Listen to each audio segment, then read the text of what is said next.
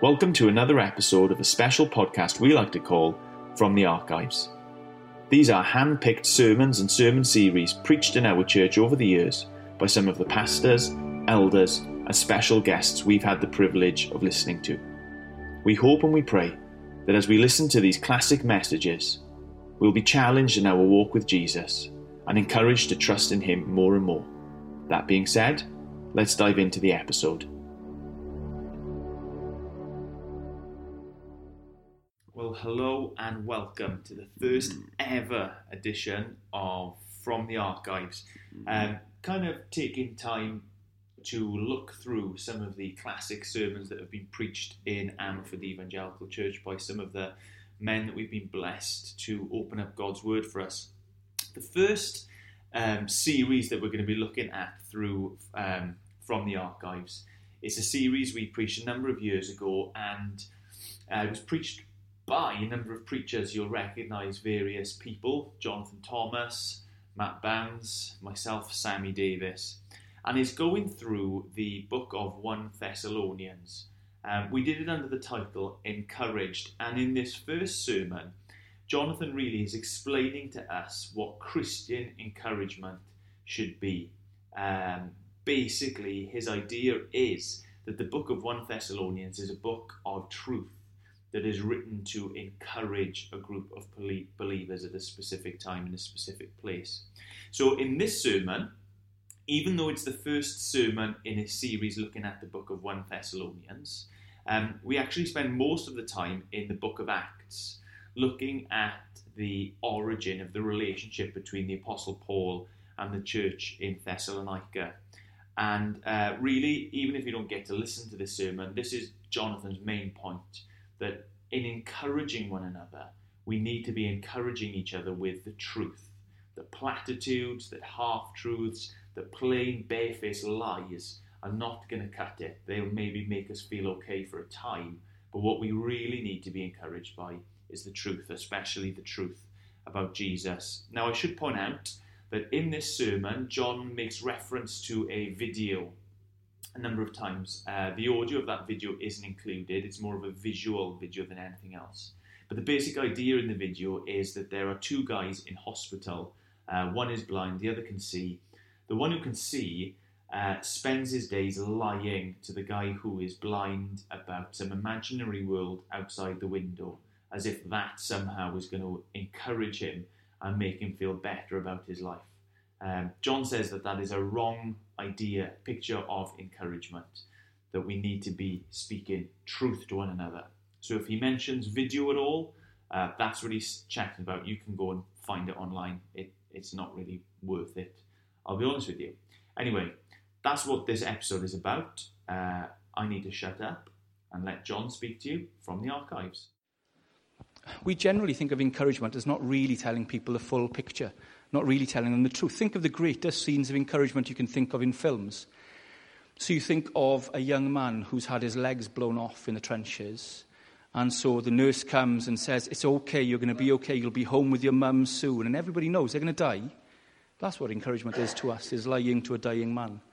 Or a child who you know isn't going to be able to do anything they want, but you haven't got the heart to tell them. So you tell them you can be anything you want. If you just try hard enough, you'll be anything you want. Because we think that's encouragement. Or perhaps we see a friend on Facebook putting down something that's blatantly sinful, a terrible action, and we all just like, and we all just go, yeah, because we think that's encouraging. It's interesting, isn't it? Encouragement for us, even as Christians, very often is about not telling the truth, not giving the whole picture. I don't want to spend 2 months telling you to lie to one another. I don't want to tell you for 2 months, "Hey guys, everything is brilliant. You're amazing, I'm amazing, we're amazing, the world is amazing. Isn't that brilliant?" Because what happens? We're not amazing. I'm not amazing. Life isn't amazing. And actually that kind of encouragement, it doesn't help. When you find that lump, or when that bill comes through, or when that relative dies, or when your job's on the line, people saying, "Oh, it'll be fine, it'll be okay because you're so great."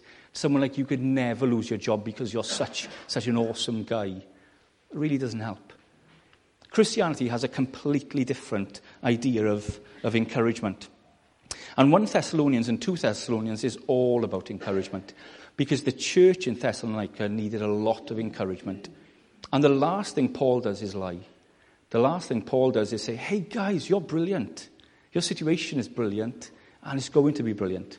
In fact, he tells them something very, very, very different, because true encouragement can change lives.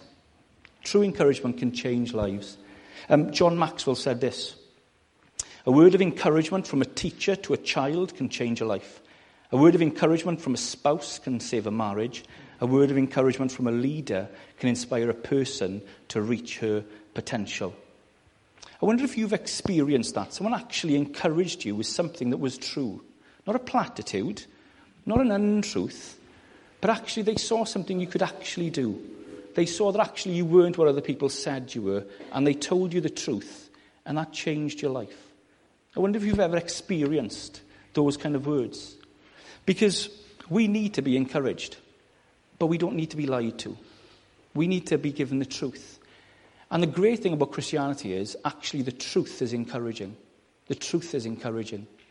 Our concept of encouragement is based on the assumption that the truth isn't any good. Surely as Christians, we believe that the truth is better than any lie, than any falsehood. Very often we think of encouragement as platitudes, as ignoring the reality of someone's situation or not telling them the truth about themselves. Sam, this week in the office when we discussed it, said it's the pat on the back. That's what we think of encouragement as. But actually, Christianity has a very different type of encouragement. In fact, the Bible encourages people in two ways. The first way the Bible encourages us is by telling us who we really are in Christ. The fundamental way Scriptures encourage us is by telling us the reality of who we are in Christ. So think about if we'd sung this morning, Praise My Soul, the King of Heaven. And we'd sang those words of Psalm 103, ransomed, healed, restored, forgiven. And we would have sung those words to one another. And those words of who you are, do you know what? When you're struggling in your marriage, or you're struggling in your workplace, or you're struggling with your own humanity, singing those words, ransomed, healed, restored, forgiven, I tell you what, those words have power. But when someone says to you, no, you're the best, you're great, you're awesome, don't worry about it. Makes you feel great for a moment. It's like eating a chocolate cake. Really gives you that buzz for a moment, doesn't it? But when that sugar low comes, it's a horrendous thing. But there's another type of encouragement in the Bible. Perhaps the other word is used, exhort. But that's encouraging someone to be who they can be in Christ. Not to be anything. You know, you can be an astronaut if you want to be an astronaut. But actually encouraging, exhorting someone to be who they can be in Christ. So there's someone and they are struggling to forgive someone else. And you can encourage someone, do you know what? In Christ you can forgive them. In Christ you can be free from bitterness. In Christ you can live a life of freedom. But what do we tend to say? Oh yeah, they deserve it. Yeah, you're okay. Oh, what happened to you was horrendous. So yeah. You carry on. Feel good about yourself. Christian encouragement is completely different. It's about knowing who you are in Christ and who you can be in Christ. And the Thessalonians needed both of those. Let me fill you in with the Thessalonian situation. Turn with me to Acts chapter 17. Let me tell you how the church was planted and how it began, because this is important to know what life was like for the Christians in Thessalonica and what happened with Paul. The backstory is very, very important. Let me read Acts chapter 17, verses 1 to 10. When they had passed, and the they there is Paul, Silas, and Timothy. When they had passed through Amphipolis and Apollonia, they came to Thessalonica, where there was a Jewish synagogue. As his custom was, Paul went into the synagogue and on 3 Sabbath days reasoned with them from the Scriptures, explaining and proving that the Christ had to suffer and rise from the dead. This Jesus I am proclaiming to you is the Christ, he said. Some of the Jews were persuaded and joined Paul and Silas, as did a large number of God-fearing Greeks and not a few prominent women. But the Jews were jealous. So they rounded up some bad characters from the marketplace, formed a mob and started a riot in the city. They rushed to Jason's house in search of Paul and Silas in order to bring them out to the crowd. But when they did not find them, they dragged Jason and some other brothers before the city officials, shouting, "These men have caused trouble all over the world, and now they've come here, and Jason has welcomed them into his house. They're defying Caesar's decrees, saying that there is another king, one called Jesus." When they heard this, the crowd and the city officials were thrown into turmoil. Then they put Jason and the others on bail and let them go. As soon as it was night, the brothers sent Paul and Silas away to Berea. On arriving there, they went to the Jewish synagogue. So it's around 50 AD. This is Paul's second missionary journey. Paul, Silas and Timothy are responding to the Macedonian call. They go to Thessalonica, and it's quite an amazing mission. Did you notice how quick it was? Have a look at verse 2. It says, as was his custom, Paul went into the synagogue and on 3 Sabbath days. So many commentators say 3 Sabbath days, 3 Saturdays. This mission could have been as short as 15 days. Could have been as short as 15 days. Some think it might have been longer, but this is probably one of the shortest missions in the New Testament, but has amazing results. And it's great to see the short-term missions really can work. And verse 4, we see there were a pile of converts from different walks of life. But this led to opposition. The Jews really didn't like it. It's amazing. The ones who were waiting for the Messiah were the ones who rejected Paul when he preached about the Messiah who had come. It's as if they looked and searched the scriptures for life, but didn't realize that all the scriptures were pointing to Christ, and they missed it. So they weren't happy just to chuck him out of the synagogue. They got a rabble together. They got a mob together. They went to find Paul and Silas and to chuck them out of the city. They knew the church had been planted in Jason's house, and they went there, and providentially, Paul wasn't there. But did you notice they drag Jason out? They make all of these kind of accusations like they're causing trouble all over the world. I bet Paul was a bit like, oh, that's impressive. I haven't even been all over the world, but I'm causing trouble everywhere. But as well, they'd heard him preach that Jesus was the Lord, Jesus was king, and so then they twisted it. He's saying, oh, Caesar isn't the only king, and they made it political. And so actually what happened in verse 10 is that the brothers, so the new converts, this is amazing, the new converts said to Paul, Paul, you've got to get out of here. You've got to go. And really, under the command of Jesus, that was the right thing to do. In Matthew 10, when Jesus was preparing the apostles for mission, he said this, if anyone will not welcome you or listen to your words, leave that home or town and shake the dust off your feet. And so off Jesus goes in obedience to Jesus. Paul goes in obedience to Jesus and to the New Thessalonican Christians. And it's very, very quickly. What happens next? Well, it's very important to, when you read on, to realize out of sight does not mean out of mind. Even though it may have only been 2 or 3 weeks, they'd had a huge impact. You know, meeting someone for a week or two can change your life. Our former pastor, Kevin Adams, was a confirmed bachelor.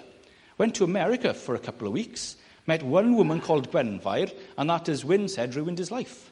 Wyn's life, that is, not Kev's. It was great for Kev. But they went...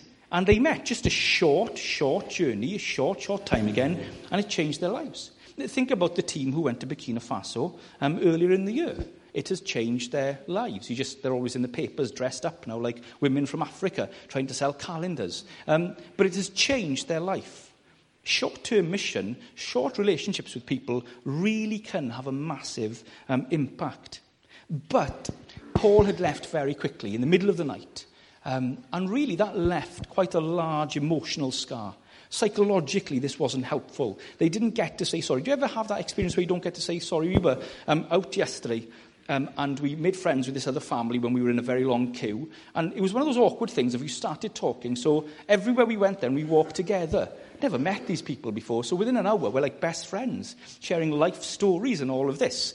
And it kind of was like, what do we do? Do we just hang around for 8 hours? I've never met them before. And then it came a point where we kind of got separated in a big crowd of people because Rasta Mouse was going mad. And so we got separated, and we kind of felt guilty because we were like, we hung out with these new people for an hour. I feel like, they're my new best friends and I want to live with them. And now we've left without saying goodbye. And it just felt really awkward. Well, think about Paul here. He, in Thessalonians, is going to say, I was like a mother to you. I was like a father to you. He's going to talk about all of this family love language, and then he's just snatched away. Didn't even get to go to Jason's house. Didn't even get to say goodbye. And worse than that, he had to leave because of persecution. He knew they'd been arrested. He knew they were going to have to go before the local authorities. And this left a massive issue. And Paul knew what was happening, because read on, have a look at what kind of people the Thessalonians were. Let's just read verses 11 to 14. Acts 17, verses 11 to 14. So he goes to Berea, and it says, now the Bereans were of more noble character than the Thessalonians. This is kind of like going from Betws to Ammanford. Now, the people of Ammanford were more noble character than the Betws people. And so he goes there, and it says this, "For they received the message with great eagerness and examined the scriptures every day to see if what Paul said was true. Many of the Jews believed, as also did a number of prominent Greek women and many Greek men." Now listen to this. "When the Jews in Thessalonica learned that Paul was preaching the word of God at Berea, they went there too, aggravating the crowds and stirring them up. The brothers immediately sent Paul to the coast, but Silas and Timothy stayed on in Berea." How crazy is that? This Jewish synagogue in Thessalonica really had a radical edge. They weren't happy just to get rid of Paul. They wanted to get rid of Paul from Berea. Now, here's the thing.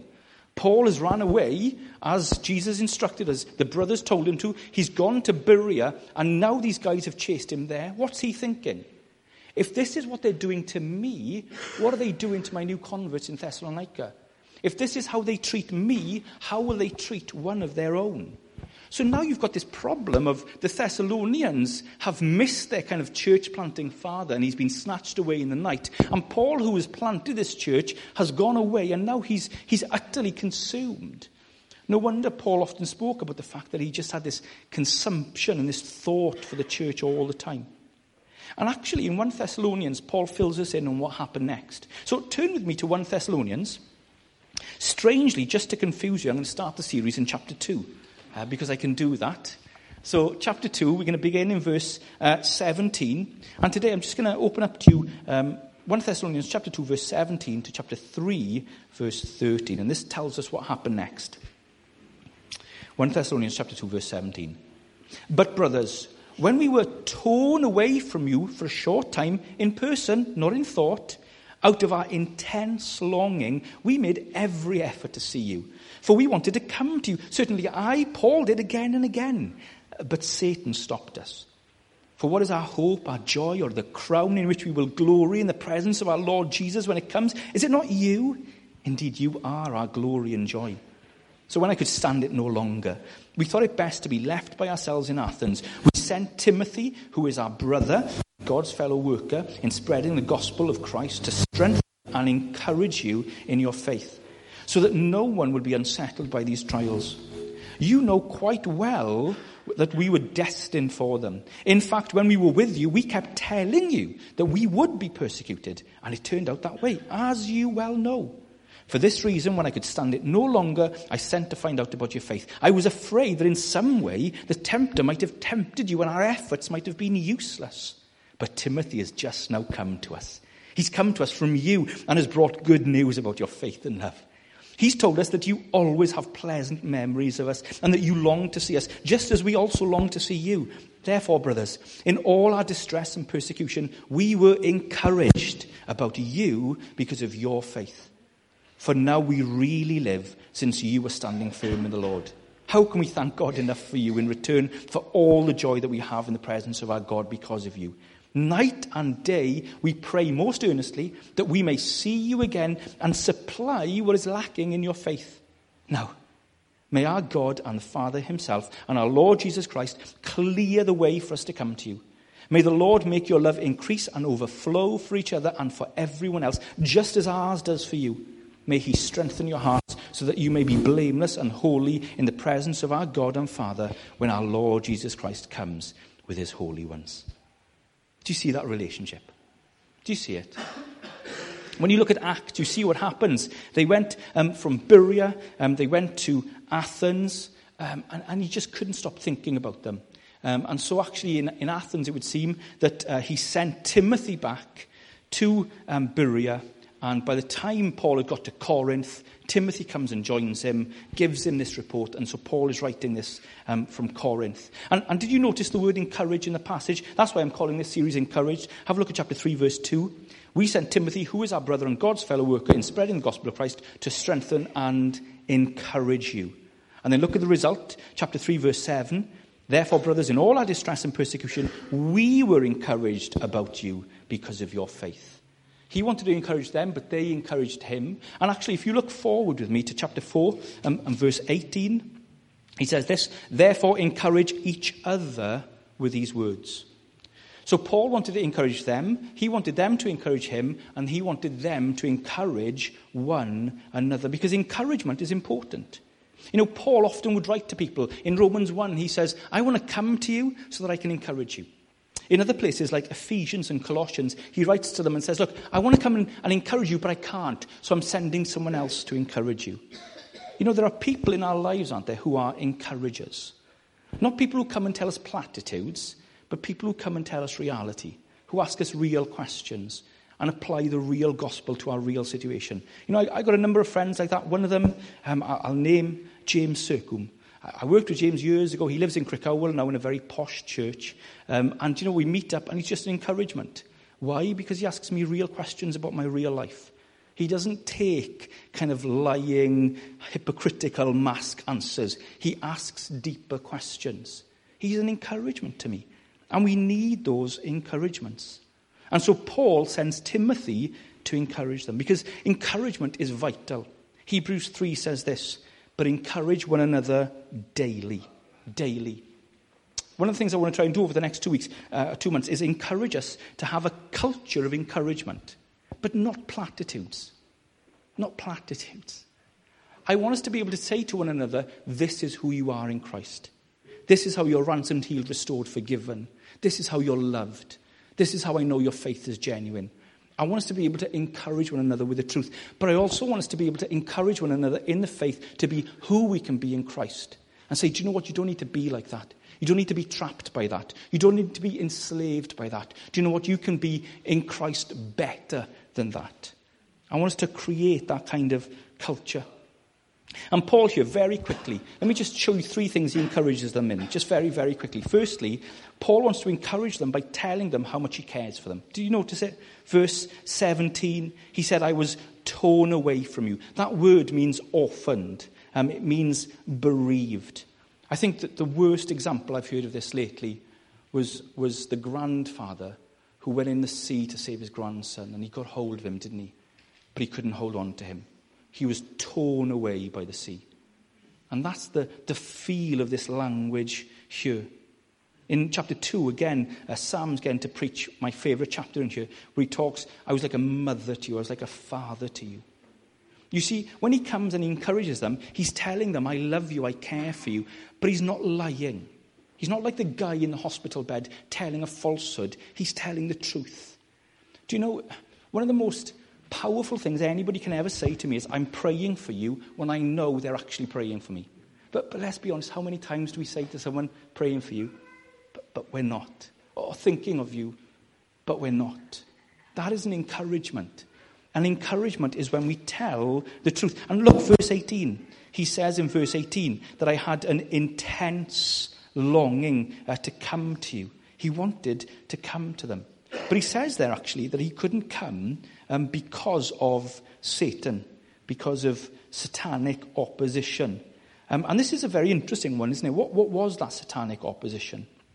Was it that Satan literally stood in the street and stopped Paul going back to Thessalonica? Well, when you look at Acts, it's pretty clear what it is. It's the opposing Jews, isn't it? They're literally chasing him from town to town. He literally can't go back for fear of his life. And we need to realize that there is satanic opposition to the church. Really need to understand that. One of the ways we encourage one another is being real about things like that. Is being real about what was happening. And when you read through, did you see the way he spoke about this is going to happen, this is reality? But the big thing he wants them to know here is that he loves them and that he cares for them. Verse 17, we made every effort to come and see you. Verse 18, for we wanted to come to you. And then he says this in verse 19 to them. This is lovely. For what is our hope, our joy, or the crown in which we will glory in the presence of our Lord Jesus when he comes? Is it not you? Indeed, you are our glory and joy. Those were true words for Paul, not platitudes. Not platitudes. Don't go home and Facebook people, you are my joy, you're my crown, unless it's true. Do you know what? When words like that are true, it makes all the difference. I can think of the most powerful words that were ever spoken to me, okay? Here's the most powerful, do you want the most powerful words that will stay in my mind until the grave, that are etched in my mind and my heart? And it was by the minister I grew up under, Irvon Roberts. And it was in the funeral of my mother. And I can still remember when he was giving the talk, he went through the family, and this is what he said. And he said, "Jonathan, you were the apple of your mother's eye." Let me tell you why that's so important to me. Because I know it was true. Because I know it was true. He wasn't just putting a platitude out there. I know it was true. And that makes all the difference. And do you know what? As Christians, we need to learn to tell each other the truth. We need to learn to love one another with an intense love, so that when we say to people, "I love you, you're my brother, you're my sister, I care for you, I pray for you," people know that. That's where true encouragement comes from. Not from platitudes, but from truth. We need to do it. And he says, doesn't he? He really wants to encourage them. So what he does in the end is he sends Timothy, because that's the only way he could do it. When I was thinking of this, actually I was thinking of Pete Westlake. There we are, Pete. Now, Pete shared something in the men's day. I hope I can... Well, it's too late now. It's in public. But I remember Pete was sharing in the men's day about when Amy, his daughter, went onto the mission field, and it was a long way away, difficult place to go to. And it turned out that Pete thought, "I can't go because he's a policeman, and he's got to be careful with these things." And you could feel with Pete sharing that, the intensity in his voice, because he would have done anything to get out to see Amy, and he did. But I tell you what, if he couldn't have gone out, he would have sent Stephen out. He would have sent someone, because he loves his daughter, and he'll do anything to get to encourage her. And it's exactly the same with Paul here. He says, "I'm like a mother to you, I'm like a father to you." He would do anything. I wonder, do we as Christians live like that? It's great to think that we have that role with missionaries, with Ed and Sarah, with other missionaries in the church. Do we write to them and Facebook them and tweet them and send them letters like that? Or what about Christians who were part of our fellowship for so long but have moved away? Do we stay in contact with them and love them and encourage them and help them? Or what about the ill and the housebound in the church? Do we contact them and say, "This is how much we miss you. This is how much we care for you"? We need to have that kind of encouragement. But it's not just an encouragement of "I care for you." Secondly, it's an encouragement that persecution is normal. Say that again. It's an encouragement that persecution is normal. Let me give you two pictures of a local church. The first is a first world church. They own their land and they have a building. May not be quite big enough, but they have one. They employ around 2 full-time pastors. They get to advertise in the local paper. They can get funding from the government and tax back on giving. Social services even refer people to their outreach events. The media speaks well of them, particularly in things like Food Bank. And no one in the church, to my knowledge, has ever been beaten up for the faith. Let me compare it to another church in the third world. They have no land, no official building. Their pastor has another full-time job and looks after 12 church plants. The local news tells of how young people are being groomed by the church and taken away from the home. There's no funding or official status. Their services are routinely ransacked. Many have been beaten, including children and young converts. Some families have lost loved ones to martyrdom or prison, and no one speaks well of them. In fact, there's talk going around the village that people are going to come with machetes and attack them. Of those two pictures, which is normal Christianity? Historically, biblically, the second. We are not living under normal circumstances. We're living in an era of peace and comfort in the church, which really isn't that well known in the New Testament and isn't that well known throughout church history. There are times when Christianity gets into power and that kind of gets really bad very quickly. But generally, actually, normal Christian life is under persecution. And Paul is writing to them because they're being persecuted, and he wants them to know this is normal. The last thing he wants to do is write to them and say, "Hey guys, it'll all be over tomorrow. It'll be fine. Don't worry about it. You'll grow, you'll be massive. You'll have a digital projector." He's not writing that to the brand new church, is he? He's not. He's writing. And did you notice? He says in verse 3 of chapter 3, he says, "Look, I've told you these things so that no one would be unsettled by your trials. You know quite well that we were destined for them." You see, when Paul came to them, where had he been? Just before he'd been in Philippi. How did it end for Paul in Philippi? He ended up in jail, in the lower cell, in stocks, being beaten. When Paul arrived, he arrived bloodied and bruised. And he spoke to them about persecution. It's very important to understand that when we share the gospel, we need to share the cost of the gospel. Because in our country, you may not get persecuted, but there is a cost in terms of holy living.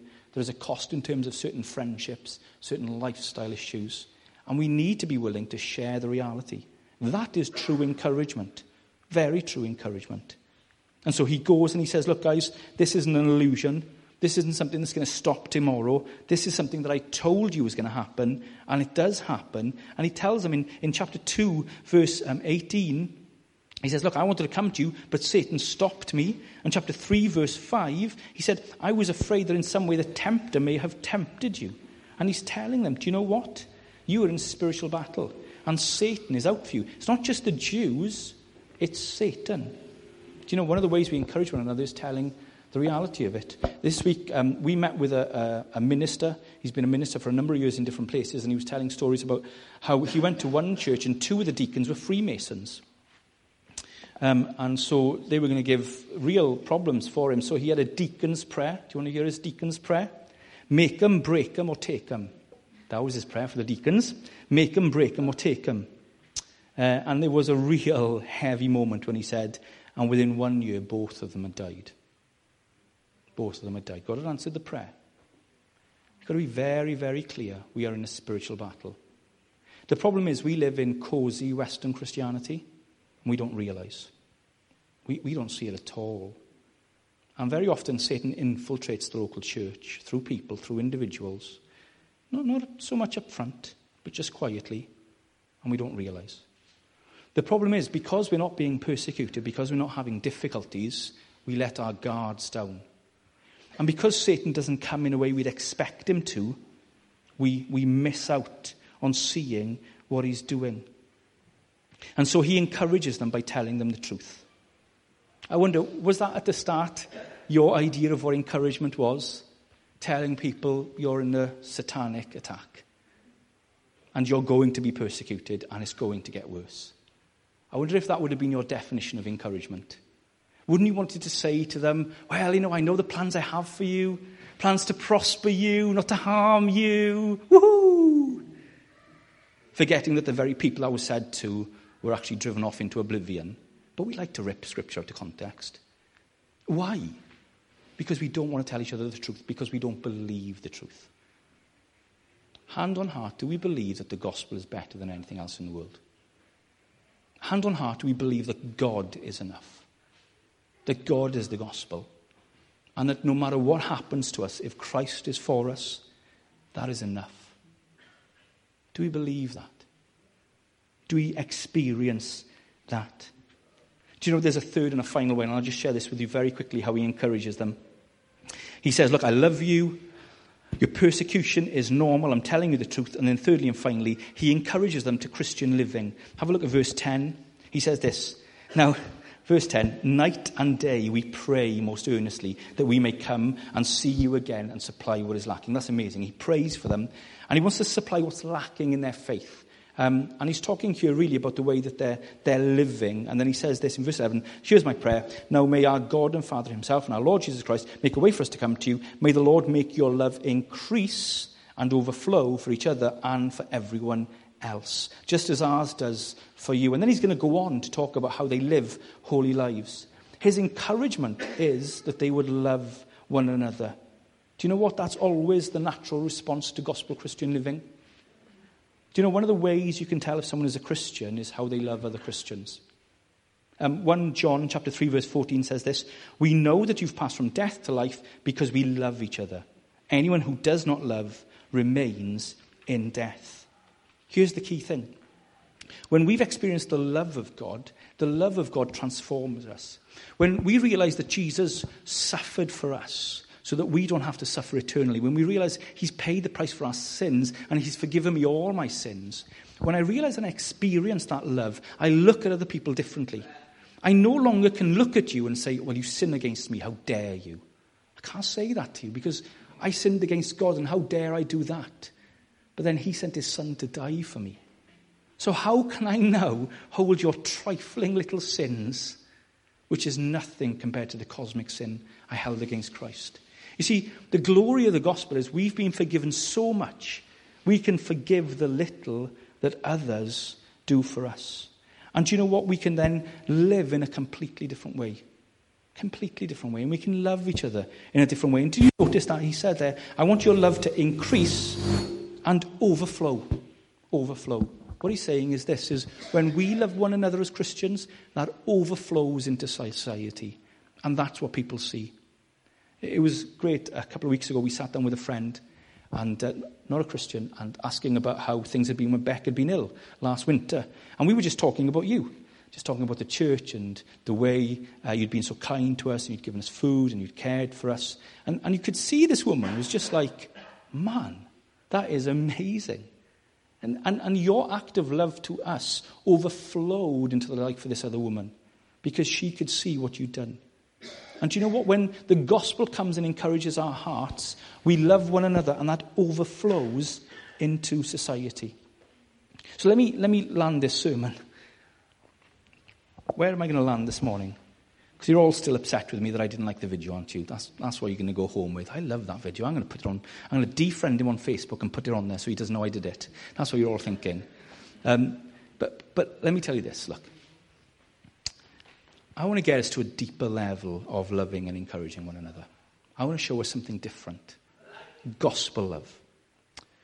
A gospel love where I can tell you who you are in Christ, no matter what you've done or what you're like. I can say you are loved, you are forgiven, you are ransomed, you are healed. This is who you are. And I want us to learn to encourage each other with that. Because do you know what? That means you can encourage people even when, humanly speaking, there's nothing to encourage you about them. Isn't it times like that you just look at me and think, what am I going to say to John on the door? There was nothing in that for me. Well, you can say to me, hey, John, Jesus loves you. And it's true. You can encourage me with who I am in Christ. But also we can encourage each other to holy living. Encourage each other to loving one another, caring for one another, challenging one another. Because that's what we need. We need people who will be honest with us and help us. Very often in this series, I'll come back to one quote I learned when I did UCCF Relay. The big maxim they drilled into us was this: encourage the good wherever you see it, and if you can't find it, look harder. Encourage the good wherever you see it, and if you can't find it, look harder. Guys, look to the gospel in one another. Encourage one another, and that will make all the difference.